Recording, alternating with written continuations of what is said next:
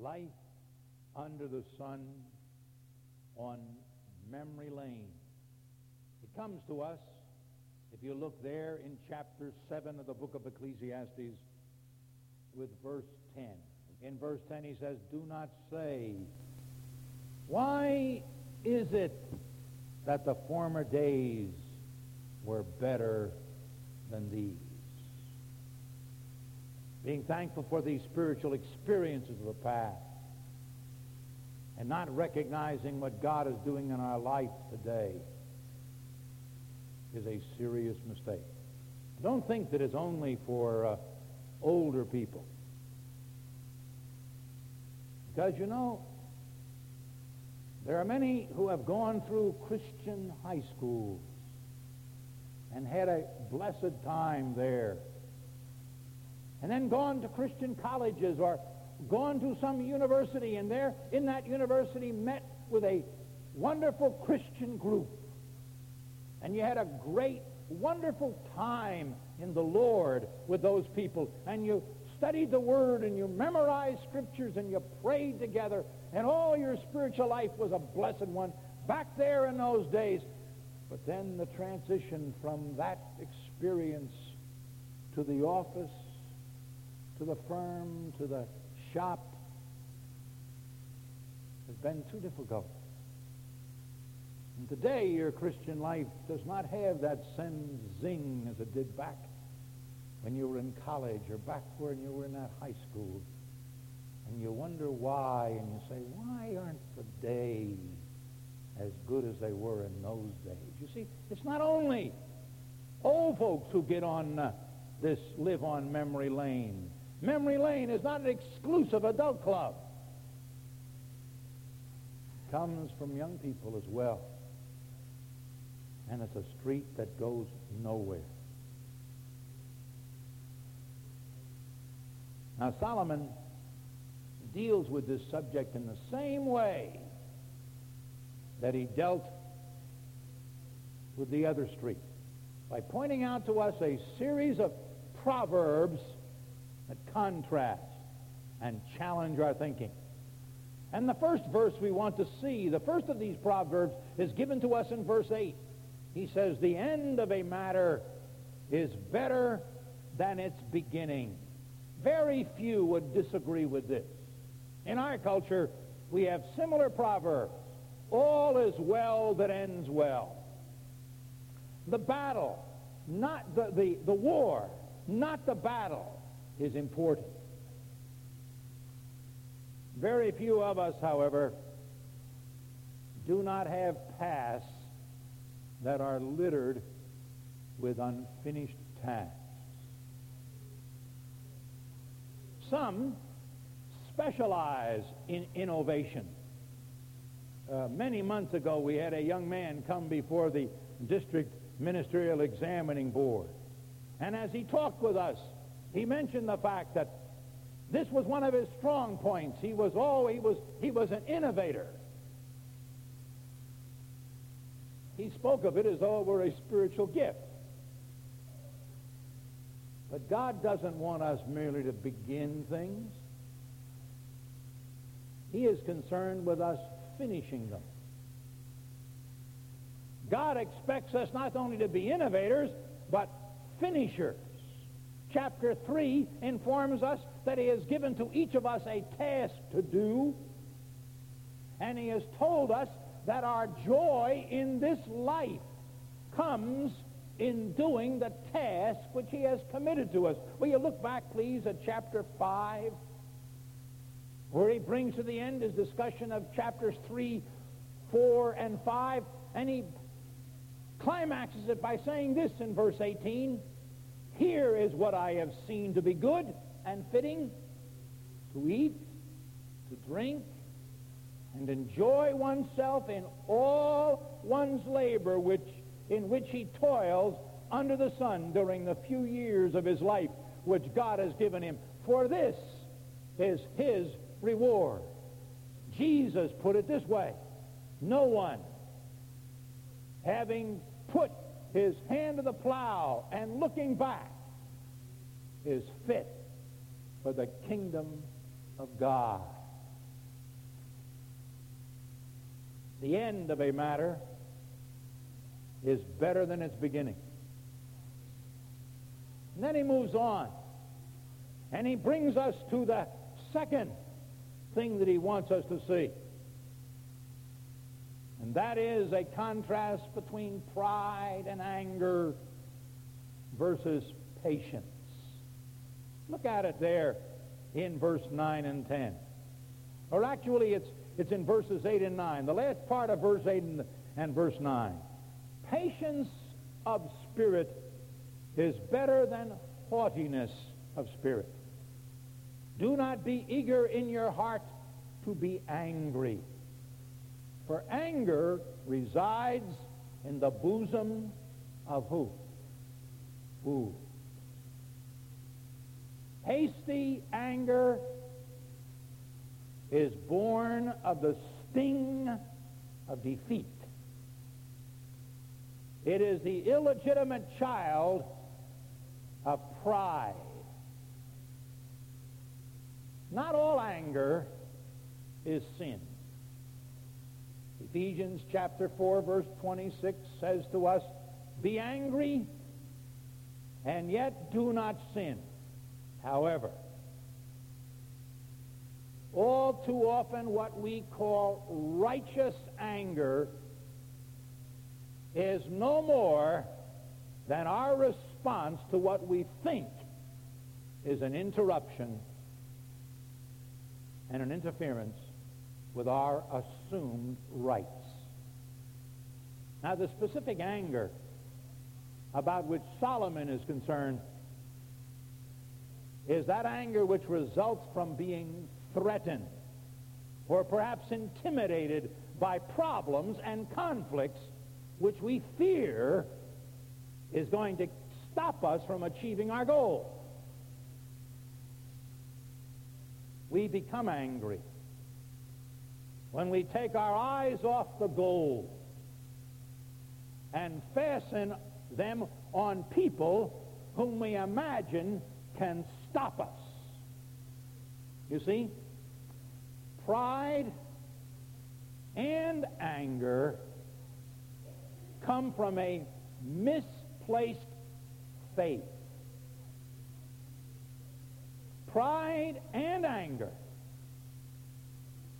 represent an attitude of self-inflated importance. It's as we say, get out of the way. Don't hinder me. Don't interfere with my program. God can't get this thing done without me and the way I'm doing it. Now, we wouldn't say it that boldly, but that's what anger does really say. You see, there's a narrow line between pride and faith, and that line shows up usually at the point of anger and impatience. I heard a young man say not long ago, but I'm just naturally impatient. Who ain't? Pardon me. But there are no buts in the area of impatience as far as the Scripture is concerned. Impatience is never condoned. And it's certainly not a spiritual gift. Impatience kept Moses from the promised land. Impatience robs each of us all the time of the blessings of God's work in our lives. When it comes right down to it, what is impatience? I'd like to share with you 5 things. First, patience is to visualize the goal which God has for your life. Visualize it from the promises given in the Word. We search the Scriptures. We grasp the promises of God. And through it, he challenges us to reach out and claim his promises and let him fulfill those promises in our life. And we move out to walk with him and to work with him, expecting him to fulfill those promises. Patience is based on that. Secondly, patience is a total commitment of oneself to the lordship of Jesus Christ for the accomplishment of these goals. Please notice, patience is not a total commitment of oneself to one's goals. Not merely that. It is that, but not merely that.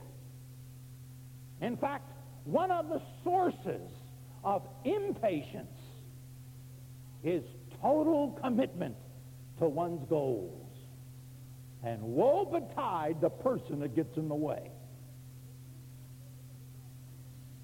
Patience is total commitment of oneself to the lordship of Jesus Christ for the accomplishment of one's goal.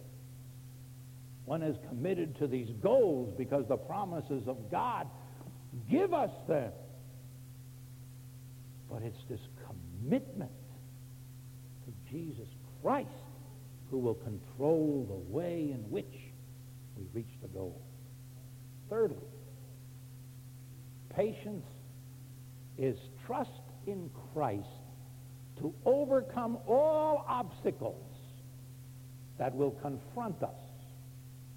And through the Holy Spirit who is within us, to accomplish the task he has given to us. Patience is trust in Christ to take us and help us gain the victory over the problems. Help us to accomplish the fact of what God wants us to do in the face of the opposition. Patience is a trust in Christ to do this through us by the work of his Holy Spirit. And fourth, patience is to put our hand to the task each and every day and to hang in there until he completes his work through us. The fifth one I find over in the book of Romans chapter 5 and verse 3. I want you to see it with me. We don't have time to go through the scriptures for the others, but I want to go through this one.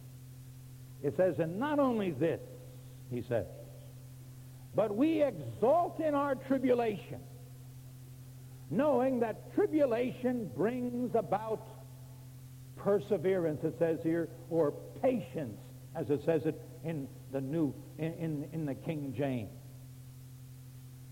What is patience? It is to recognize that the trials and problems, the momentary defeats and setbacks that come into our experience are not going to keep us from completing the task which God has given to us. Defeat, trials, setbacks are tribulations which lead to the achievement of the goal and do not stop us. And they lead us to patience. Having pointed this out, so Koheleth goes on and he makes his third comparison for us, beginning with verse 10. And he's dealing with today versus yesterday. And he says, do not say, why is it that the former days were better than these? Notice, please, first of all, he tells us what not to say or to ask. Do not say,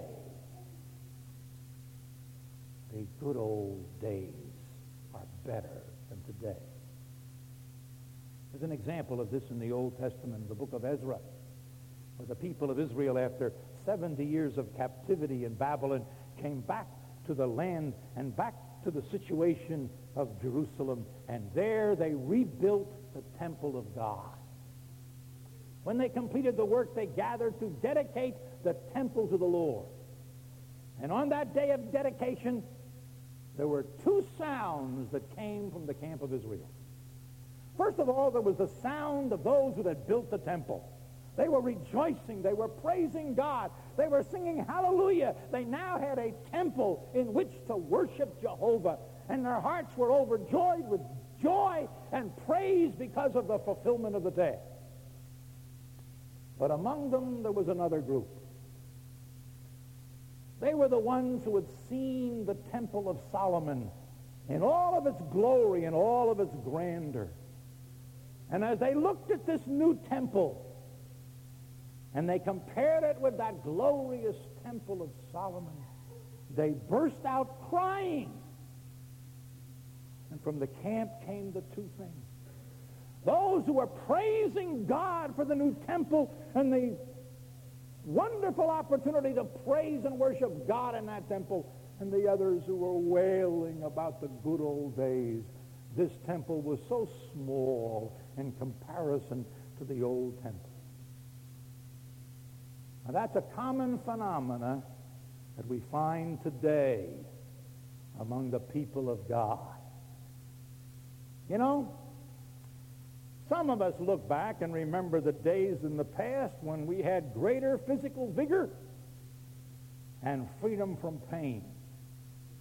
And believe it or not, the good old days were better than today. I can remember when I used to be able to hang on to a golf club. Now I have to tie it on with some kind of a contraption. The good old days were better. Some, as I pointed out before, remember in their spiritual experience the time when you were with a discipleship group and how you grew and how you became strong in the Lord. But today doesn't seem to be so full of joy as it was during those days. And we're reminded, true as it may be, that physically it was better in those days than it is today. And that it is still a foolish thing to say. It just ain't so to say that the old days were better than today. The only real good thing that can be said about the old days is that they are past.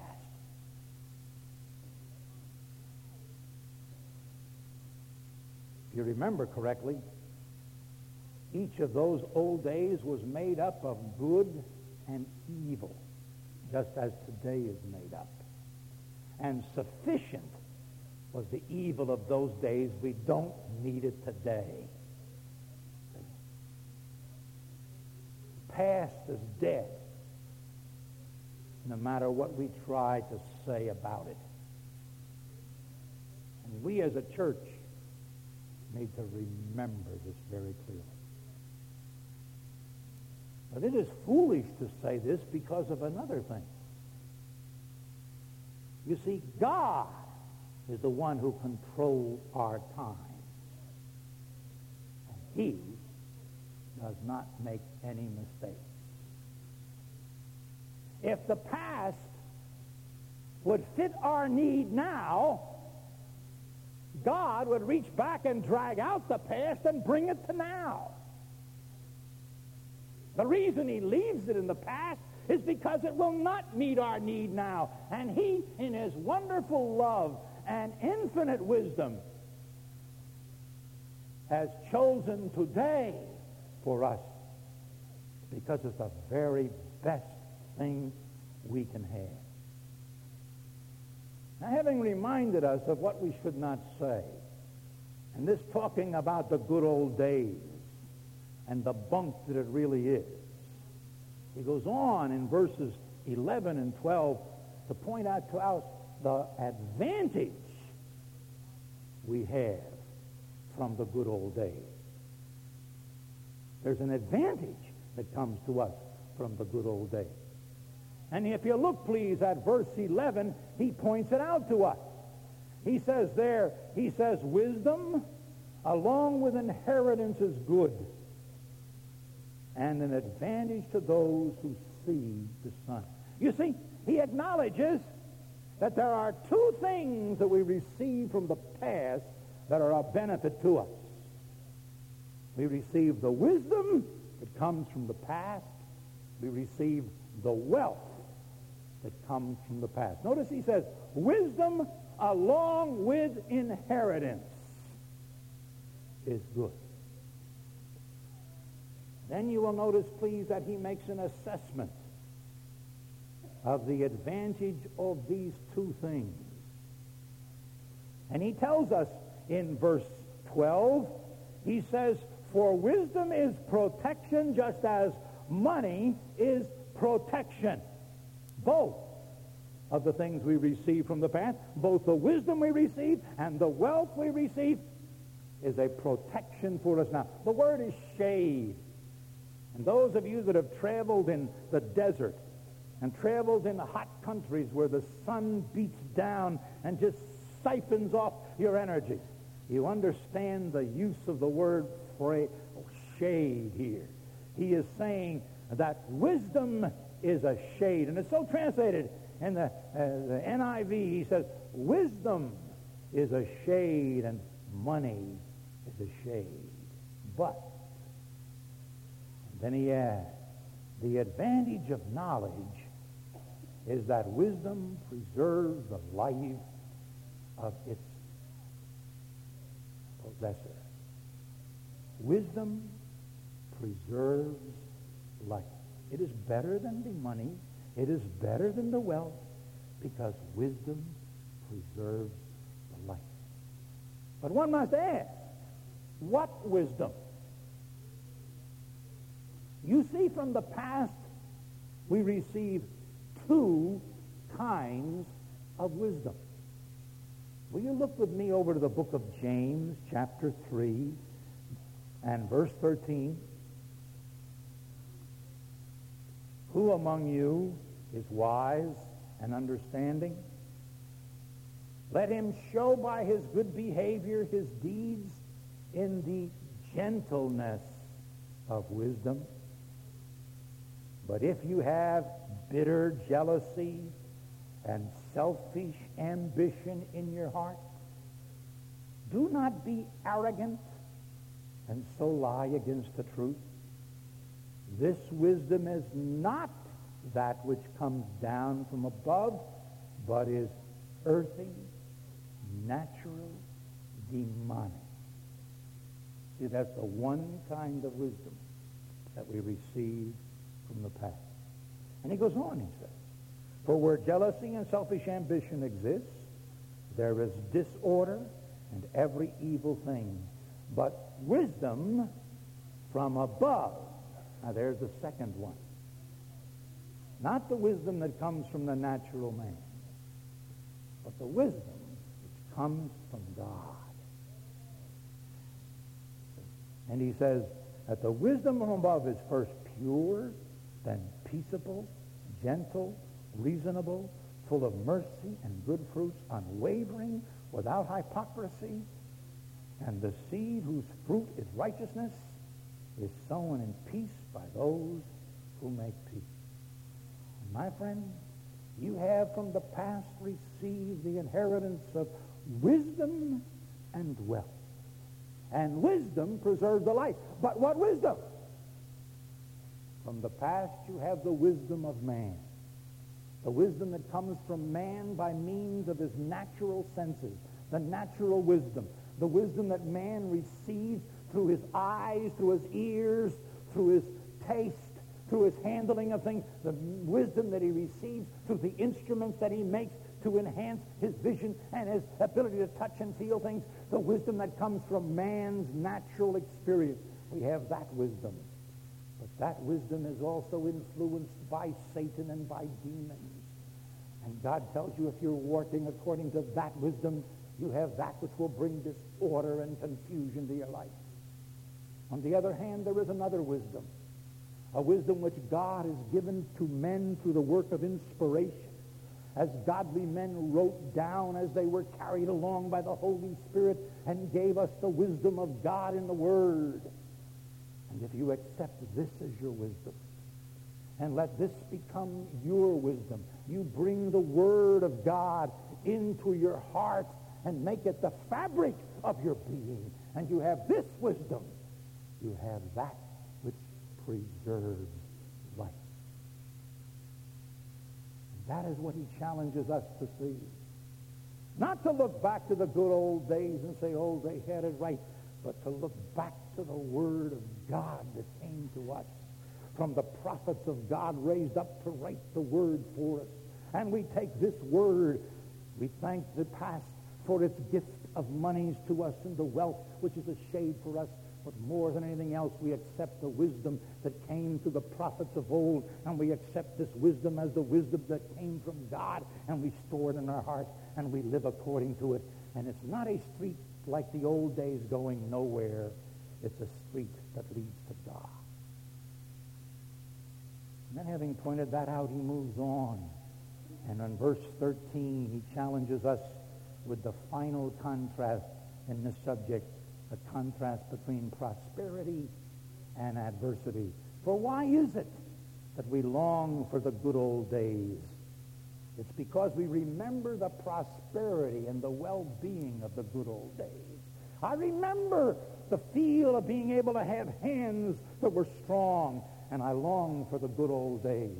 You and I remember the wonderful days when we met with our fellowship group and what a wonderful spiritual experience we had. We remember the joy of being with our young people in high school and how we rejoiced in the things of God in those glorious days. We remember the days in college when we stood up against the agnostics and the atheists and we were counted for God and we gave out our testimony. We remember those old days and we say, oh, what a wonderful, rich experience they were. The reason we long for them is because we're having it hard now.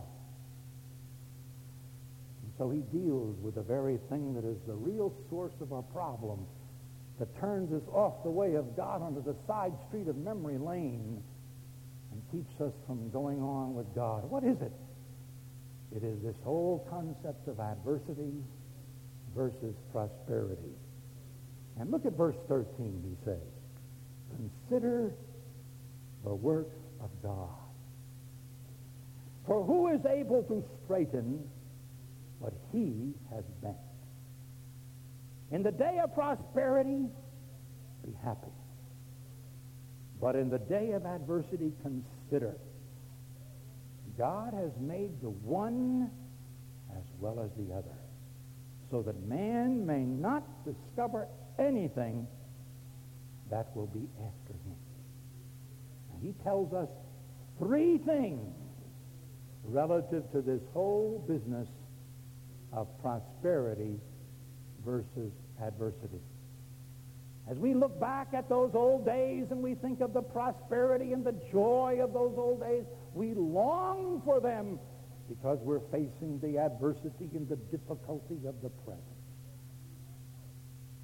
And then he says, remember God. And he tells us to consider three things. First of all, he tells us to consider the sovereignty of God's work. Look at verse 13. Look at it and memorize it. Consider the work of God, who is able to straighten what he has bent. What God does, man cannot change. What God, in his sovereignty over things, has permitted to become crooked, man cannot straighten unless God helps him do it. What God has made straight,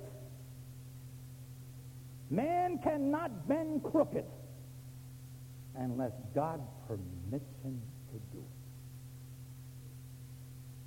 Daniel chapter 4, verse 25 and verse 35 says this: "The Most High is ruler over the realm of mankind. He does according to his will in the hosts of heaven, among the inhabitants of the earth. And no one can ward off his hand or say to him, 'What hast thou done?'" Now the Bible explains to us that the evil that has befallen mankind comes to mankind because man has chosen to live in rebellion against God. God created Adam on the earth, and his plan was to walk with Adam and to work with Adam and to teach Adam and all of Adam's children how to subdue the earth and to rule over it. But Adam had a different plan. He wanted to work it out on his own. And through one man's sin entered into the world, and death through sin. So death spread to all men because all have sinned. And Isaiah 45 verse 7 says, and it informs us that God creates evil to judge men for their sin. And when God does it, there's nothing you and I can do about it. He is sovereign. When he chooses the day for us, and he chooses the content of that day, and he chooses the experience of that day, you nor I can change it. What God has bent, we cannot straighten. The second thing that he reminds us of, and he challenges us to consider, is in verse 14. Look at it. He says, "In the day of prosperity, be happy. In the day of adversity, consider." God has made the one as well as the other. He wants us to consider the diversity of God's work. First of all, we are to recognize that God, who created for each of us days of prosperity, is also the one who creates for us days of adversity. Both the day of prosperity and the day of adversity are the gifts of God. Let's not forget it. We must remember they are the works of his hands. They are his gifts to us. Not only do we need to recognize that fact, we need to respond correctly. For notice how he tells us to respond. In verse 14, he says, "In the day of prosperity," how do you respond? Be happy. Rejoice. Praise God. Glorify God. Thank him.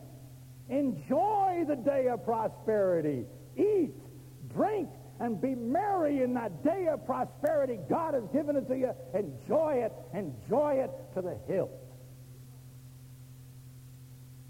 Then he tells you how to respond to the other day, because he wants you to remember that just as he has given you a day of prosperity, he's going to give you a day of adversity. Now, what are you to do in that day? It says over here in verse 14, "But in the day of adversity, smoke some pot. Take a shot of gin. Swallow a Valium.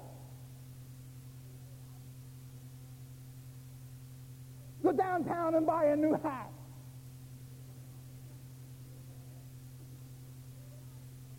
Get involved in something that will cheer you up.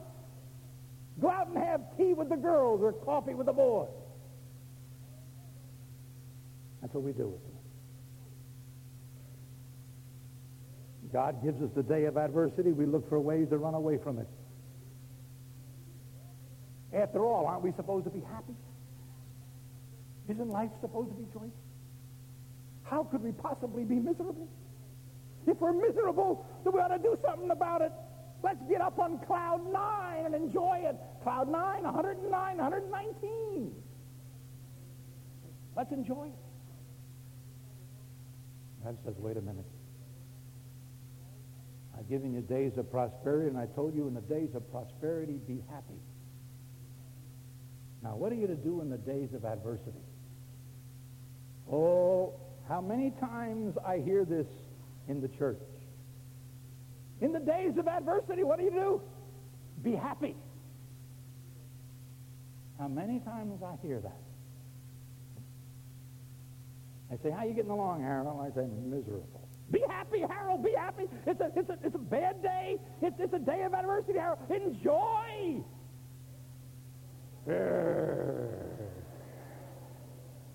Those people make my day.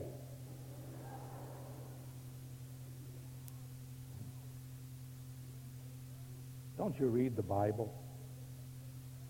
What does he say? In the day of adversity, what? Consider. Consider what? Why, consider that God has made the one as well as the other.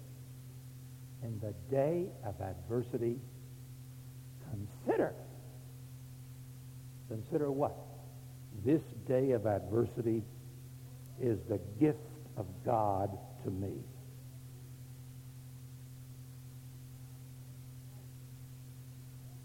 Now that means I'm supposed to be happy.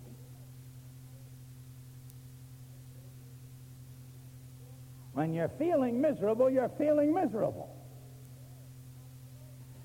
When your head aches and your stomach aches and your feet aches and the back aches and every other part of you aches, you ache.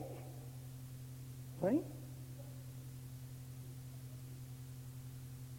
And when business is going to pot and you can't see how to put it together and somebody comes along and says, be happy, you say, look it, I'm worrying. And when you're worrying, you're worrying.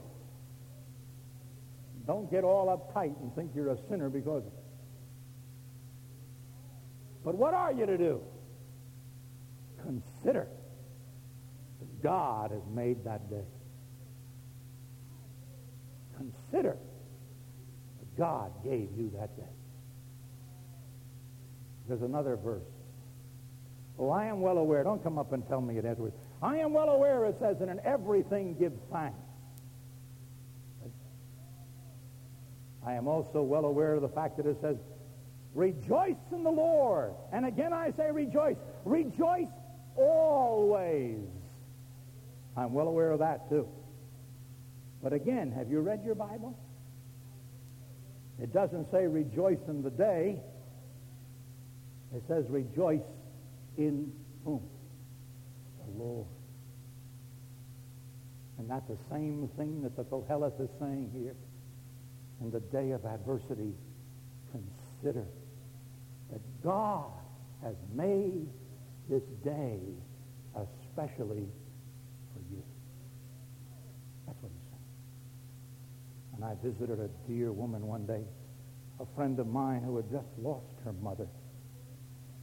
I walked in the house and I threw my arms around Florence. I didn't know what to say. What can you say? Her eyes were filled with tears.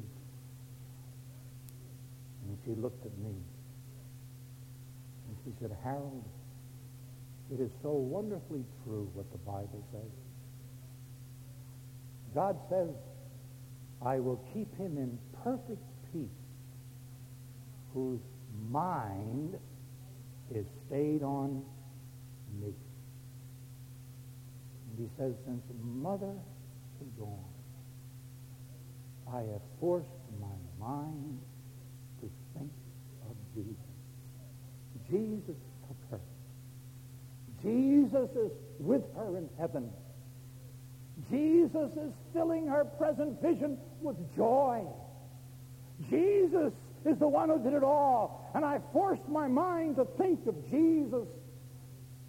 And Harold, I had perfect peace and joy. And I remember last Sunday afternoon going down and visiting Bud Wood. We discovered that he had cancer in his body. And we didn't know how much. They knew that it was in his lung. Where else it had gone, they didn't know. And they were going to have to operate on him. And I walked into his bedroom, in that hospital room. There, stretched out on the bed, was Bud Wood. And across his face was one of the most beautiful smiles you ever seen. And I looked at him in wonder. Here he was, facing what to me sounded like a horrible thing. And his face was blossoming with joy. I didn't say anything to Bud. He said it to me. I didn't minister to him. He ministered to me. He said, Pastor Harold, God is in control of this thing. The cancer is not in control. God is in control. The doctors are not in control. God is in control. This day of adversity is a gift of God to me. And he was considering God, and his mind was stayed on God. And he looked at me, and he said, I don't understand it. I'm not afraid. I'm not coming to pieces. I have perfect peace. You see, there is a man who has learned how to deal not only with prosperity, but with adversity. With the prosperity, he is happy. With adversity, he considers God who gave it to him. And he fixes his mind upon God. And the peace of God that passeth understanding fills his heart in the midst of the adversity. It's not lying there and longing for the good old days. It's not laying there and saying, oh, if I could only have had what we used to have. If my wife and I could only enjoy what we used to enjoy.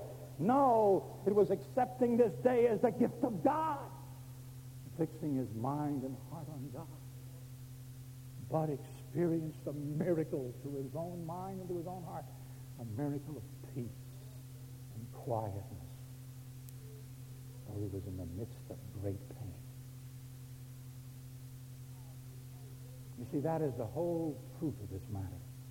And he sums it up as he looks at that last phrase. Notice it there, he says, so that man may not discover anything that will come after him.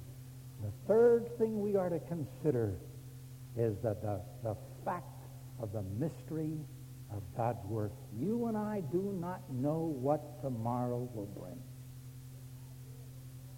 We may make an educated guess about it. James chapter 4 tells us not to say, tomorrow I am going to do this and that and the other thing. Rather, it tells us that we are to say, if God wills, tomorrow I will do this and that and the other thing. Because you see, tomorrow is in the hands of God. Yesterday is past. Memory lane is a street that goes nowhere. Today, be it a day of prosperity or a day of adversity, is the gift of God. And tomorrow, neither you nor I have any idea what it will hold, and there's no way we can know it. So what do? Well, if God is giving you a day of prosperity, be happy. Later on this week, he's going to give you a bummer. You're going to have a day of adversity. And when it comes, oh, dear one, learn the secret of rolling down the highway of God. When it comes, don't look back and long for the day of prosperity. Consider God as giving you that day. Fix your mind upon him and remember the great truth of all of us. We walk by faith and not by sight.